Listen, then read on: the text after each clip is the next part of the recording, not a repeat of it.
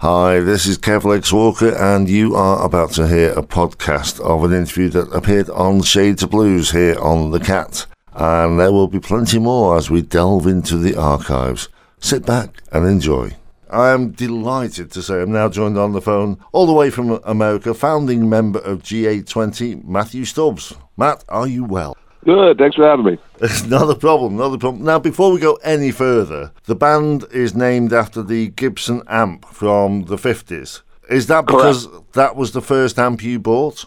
It was not the first amp I bought, but it's the amp that we still use and we were using when we first started doing gigs. Right, so it has a certain tone about it, though. Yeah, great sounding old Tweed amp. They're great. Yeah. Now, the band was formed back in 2018 by yourself and Pat, but you've been playing for quite some time before that, haven't you? Yeah, I've been playing my whole life. I still am playing guitar for Charlie Musselwhite, who's a well-known older blues legend. I've been with him for about 14 years. Yeah, there is a man I would love to chat to. If you can put the word in for me, I would be most appreciative. But okay. You also have another band called the Antiguas, don't you? I do, yep. So that's my kind of fun side project. It's all instrumental. It's more like psychedelic rock, blues type stuff. It's quite one end of the spectrum to the other with that, isn't it? Yeah, I guess. The Antigua's been around actually longer than GA20. I started that a few years ago, just when I was off the road from Charlie. Here and there I would have something, a different outlet, something else to play other than just straight blues. The band formed GA20 because of your love of traditional blues, R&B, rock. Is that the kind of stuff you were listening to in your youth, though? Yeah, as a kid I listened to mostly blues music and early R&B. That was kind of like from age probably 15 to 22. That's pretty much all I was listening to, with a little jazz as well. But these days I listen to all kinds of music, but the actual foundation of me learning to play guitar, I was pretty focused on blues my whole childhood. Is that because that was what you were hearing around you, or did you seek it out? Well, my father's a guitarist, and he had a band, so my exposure to music was his band, rehearsing once a week, or I would go to his gigs, and he's very much into early rock and roll and blues. So I think it was just, I was around it because of him. I mean, this is one question that I do ask quite a lot of people. Was there a particular track or artist that turned you on to that kind of music? I guess back then, the thing that really got me listening to blues was probably, like a lot of people, I heard Jimi Hendrix, and then from Jimi Hendrix, my father told me, was like, oh, if you like that, you might like Albert King or Buddy Guy. So I just kind of kept digging deeper and deeper. But I'd say Hendrix was probably one of the earlier ones that really got I really enjoyed. Right. And you say you've been playing guitar with Charlie Musselwhite for getting on for 14 years now. How did you get that gig? At the time, I was living in Los Angeles and playing with another blues artist. His name was John Namath, and we were doing tours. And every tour, he would use different musicians would be in the band. He didn't have like a set band. But one of the tours we did, the drummer was June Core, and that's Charlie's drummer. And we became friends. And when Charlie needed a guitar player, he was nice enough to recommend me to Charlie. Right. So I lucked out. You've toured all over the place with that, I assume. Well, Charlie? Yeah. I've been all over the world many times. Is there a particularly memorable gig? With Charlie? Oh, man, there's a lot. Right before the pandemic, we were out on tour, and it was a triple bill. It was Charlie Musselwhite, Jimmy Vaughn, and Buddy Guy. So we did 2 tours with them.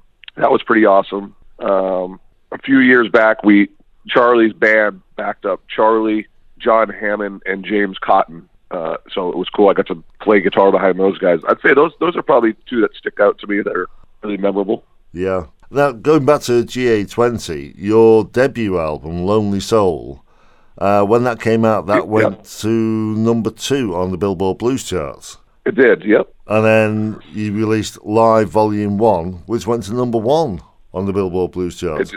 It did, yeah. So you must have been thinking, wow, this is easy. Well, I don't think it was easy. We were lucky. We were lucky, and Billboard is they come up with those numbers because of sales. So we're happy that people were buying the record. And the new one, the new Hound Dog record, hit number one as well. So yeah, we almost got 3 number ones, number 2 and then 2 number ones. So the Hound Dog Taylor one, for people that don't know, it's basically a reworking of the Hound Dog Taylor album, Try It, You Might Like It. And that's been done as a 50th anniversary of that release, hasn't it? Yeah, this is the 50th anniversary of Hound Dog's first LP and the start of Alligator Records, who Bruce, the owner of the label, started it to put out, because he couldn't get Hound Dog a record deal at the time, so he just started Alligator for that. Yeah. Pretty cool. So did they approach you about this idea, or was it something that you pitched to them? Alligator reached out to us in July, a year ago, July, about doing something with them. It wasn't the Hound Dog thing. They wanted us to do a record, but we're already signed to Coal Mine Records. Mm-hmm. So I kind of came up with the idea, knowing it was the 50th anniversary, and I wanted to work with Alligator, but also we're very happy with Coal Mine. So I kind of pitched it to both labels about releasing it together, like a dual release. So both labels promoted it and got behind it, and so it was my idea, just because we have another record done, but when the pandemic hit, we wanted to hold off releasing that until we could tour behind it. Yeah, that album, it was the first album ever to be played in its entirety on Dr. Boogie radio show. Oh wow, really? Apparently so. I've never actually heard Dr. Boogie's radio show, but apparently that was the first album ever where he's played the whole album. Okay. Wow, I didn't know that. Yeah, it's an education. Cool. The single, Nagging on My Mind, that featured Charlie Musselwhite, obviously you know Charlie of old, and Luther Dickinson. So did he come on board through Charlie?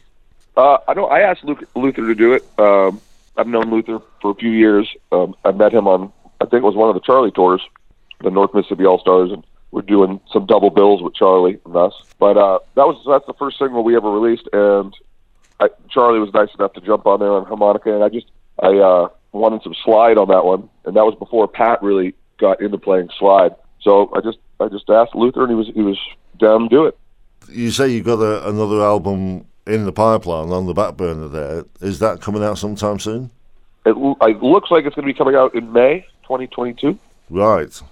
And you say you're going to be touring with that as well? I hope so, yeah. So will that incorporate the UK? I know our label, the agent is working on a bunch of stuff in Europe and the UK right now. I'm not sure when it's going to, just because of COVID. Yeah. I'm not sure when it's all going to actually happen, but he's definitely working on it. You were saying about the Billboard Blues charts, that those charts are based on sales. You've been nominated a couple of times for the Boston Music Awards for Best Blues Act of the Year. Is that a group of your peers that decide that, or is that audience members, fans? To be honest, I'm not sure. I think they have like a nominating committee, so I'm not sure who's on the committee for the Boston Music Awards.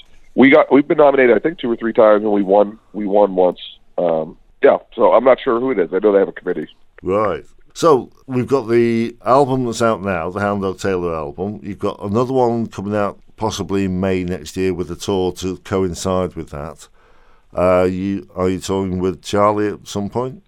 Yeah, I just actually did some gigs with Charlie a couple of weeks ago, and I have a few things in February with him. We're down south. Busy times for you at the moment, then? I would say it's busy, yeah.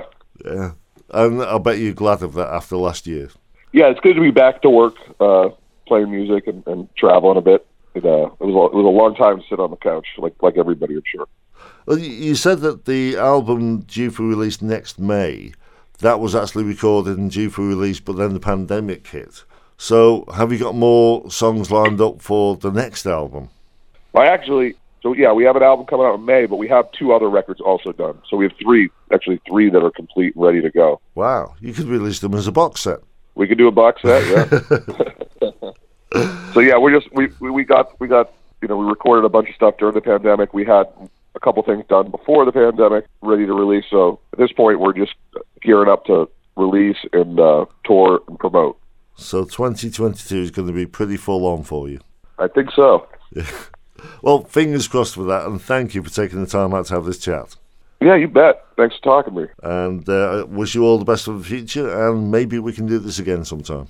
I hope so. Okay, you take care. All right, have a good one. Thank you. And I hope you enjoyed that little interview there, and there will be more as we record more for the show, and we are going to delve into the archives and pull some of the old ones out as well.